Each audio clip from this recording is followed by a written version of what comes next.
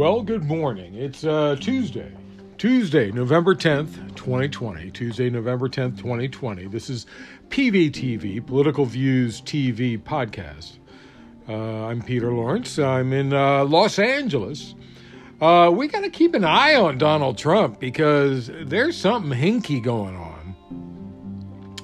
Donald Trump announced on Twitter Monday that he had, yesterday, that he had fired Secretary of Defense Mark Esper and that Christopher Miller, who serves as he's the director of the National Counterterrorism Center, will become acting secretary effective immediately. Now, if you remember, Esper was among those administration officials in 2019 who urged the president to release the aid to Ukraine that Trump blocked as he pressured the country, the quid pro quo thing that Republicans refused to investigate in the Senate.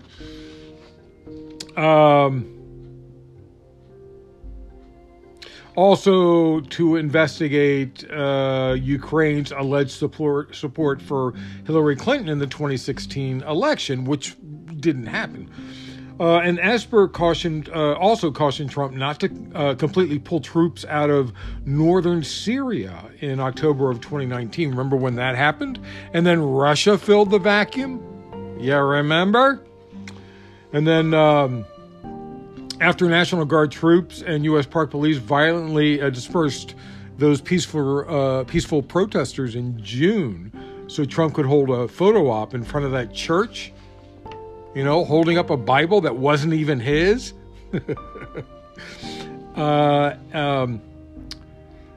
Esper decided to took extra caution to try and keep the U.S. military out of the realm of the president's political desires, I suppose.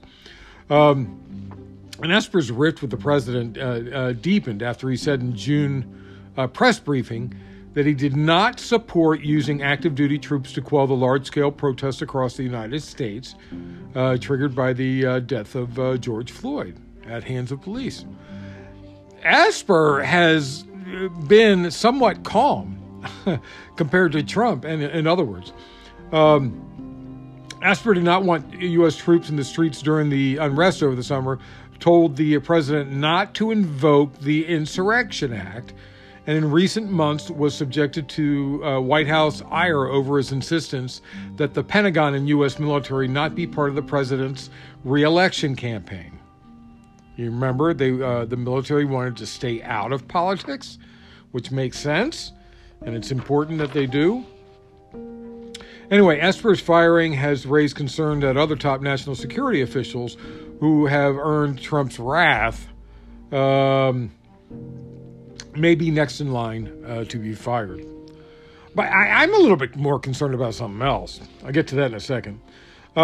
Trump and some of his conservative allies have become increasingly frustrated with CIA Director Gina Haspel in recent weeks, accused her of delaying the release of documents that they believe would expose, the deep state plots against Trump. Trump and his allies have also criticized FBI Director Christopher Wray over his failure to produce information that they claim would be harmful to the president's political enemies, including Biden. And now the White House has removed the head of the program that produces the federal government's most definitive scientific report on climate change. And that's according to sources with knowledge of the move. Michael Cooperberg had worked as executive director of the U.S. Global Change Research Program, which produces the National Climate Assessment. My concern is, he fired Esper, and whoever's going in is probably going to do his bidding. Is he trying to get the military on his side for his own coup? Think about that. He's firing all these people that could stop him from a coup. The Republicans have decided not to recognize Biden as the president, and they're backing Donald Trump. Does this sound like a coup to you? This sounds really dangerous. He wants the military on his side. Hopefully the military will have some sense. Richard Pilger, director of the Elections Crime Branch in the Justice Department's Public Integrity Section, told colleagues in an email that the Attorney General was issuing an important new policy abrogating the 40-year-old non-interference policy for ballot fraud investigations in the period prior to elections becoming certified and uncontested. He also forwarded a memo to his colleagues in his resignation letter because, well, you think about this. Barr is now investigating stuff that he's not supposed to be investigating because he told others to investigate, Pilger to investigate, and he wouldn't do it. So Barr is doing it now, and of course Barr is Trump's yes man. So more stuff is going to go on that is going to cause questioning of the election. I swear there's going to be a war. I swear there's going to be a war. We got to be really careful. Trump is planning something, and this is going to be really bad. Now, if you're in Georgia, listen carefully. If you're not in Georgia and planning to move there in the next couple of weeks, now would be the time to do it if you want to vote in the next election. So for Georgians wondering about the schedule, here are some key dates that you need to know about for the races. The Senate. The Senate is on the line in Georgia. If you want to move to Georgia right now, damn it, do it. Register as soon as you get there.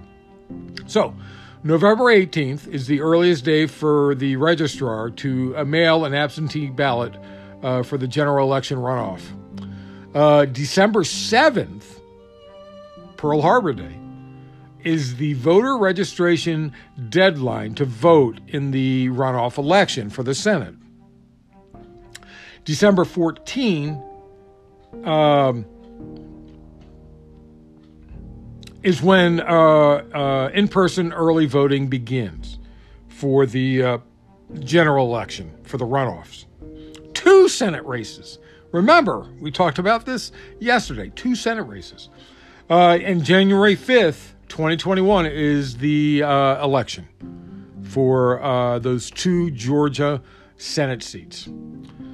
Oh, man, wouldn't that be nice? Housing and Urban Development Secretary Ben Carson, Dr. Ben Carson. You ever watch the old, which Star Trek was it? The Star Trek with the whales. Was that Star Trek 3? The movie? The one with the whales. They go into the hospital, and I think it's Sulu is going into the hospital. And if you listen to the speaker, the loudspeaker, they're calling for Dr. Dover, Dr. Ben Dover. Please report to proctology. Not kidding. It's in there. Anyway, HUD Secretary Dr. Ben Carson. He's a member of the White House Coronavirus Task Force. He tested positive for the coronavirus yesterday morning after experiencing symptoms that made him decide to get a test. Dave Bossie, President Trump's outside advisor, who was recently tapped to lead the campaign's legal challenges, he's tested positive for COVID-19. And before those two, in addition, Meadows and at least 5 White House staffers tested positive for COVID-19 last week, along with 1 campaign staffer. One of those positive was Nick Traynor, the Trump campaign Battleground States director, and I'm sure Trump doesn't really care about him. He's probably quite upset with him, I would assume, and I'm surprised he's still working for Trump. So, we're number 1 again. We're number 1. The U.S. has had 10 million reported coronavirus cases, which of course means that there are a lot more. Remember the study we talked about recently. In Florida, 1 in 25 residents have had COVID. In fact, there have been, I think there was one that had it twice. As of Monday, 43 states reported at least 10% more COVID-19 cases compared to last week. And it's not increasing of testing that's doing it, because these cases are rising faster than the testing. The U.S. has averaged almost 109,000 new COVID-19 cases a day over the last week. That's how many per day over the last week. Let's see. The most infections ever reported in one day was on Saturday. That was 128,500 new cases.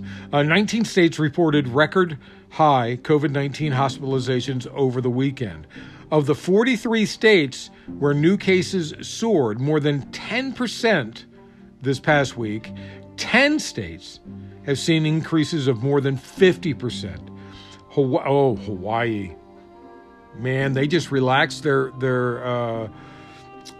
restrictions. So Hawaii, Iowa, Kansas, Maine, Minnesota, Nebraska, Oklahoma, Oregon, Vermont, and Washington State. Minnesota Governor Tim Walz said Monday he would announce new shutdown restrictions in Minnesota this week amid an explosion of cases of the coronavirus. This is going to be a short one today. I'll tell you why in a minute. The Virgin Hyperloop completed the first test of its high-speed transportation technology with humans on board. The company's Hyperloop pod traveled 500 meters and reached speeds of 100 miles per hour. I want to tell you something. When I was in 4th grade, I went to my father and I said, "Hey, can you get me some plastic tubing? Because I want to wrap it with wire and run a magnetic field through it and see if I can float cars through a tube." And he said, "Michael, don't be silly." I was way ahead of my time, because that's exactly what this is. Anyway, the company's Hyperloop pod traveled 500 meters and reached speeds of 100 miles per hour. And that's pretty quick when you consider 500 meters is 2 football fields. That's 0 to 100. That's like a free fall.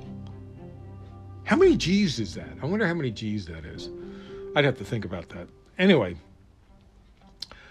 shares of Beyond Meat dropped as much as 28% Monday in after-hours trading following the release of disappointing third-quarter results. But not so fast, you people that are pulling out of Beyond Meat. McDonald's announcement of plant-based line called the McPlant sparked confusion among investors in Beyond Meat. And let me tell you why. Beyond Meat made the meatless burger patty for McDonald's to test in Ontario. So it's possible that McDonald's is going to be using Beyond Meat. Anyway, McDonald's declined to provide CNBC with any details of its suppliers for the forthcoming products, for the release, for the nationwide release of burgers. And maybe it's because McDonald's wants to get in on some cheap stocks so they can save some money. But we'll see. We'll see what's going on. Anyway, that's it. Like I said, it was a short one. The reason it's a short one is right now I'm at a job. I had to come over here and do this the night before. So, most of it you're going to see in the news tomorrow anyway.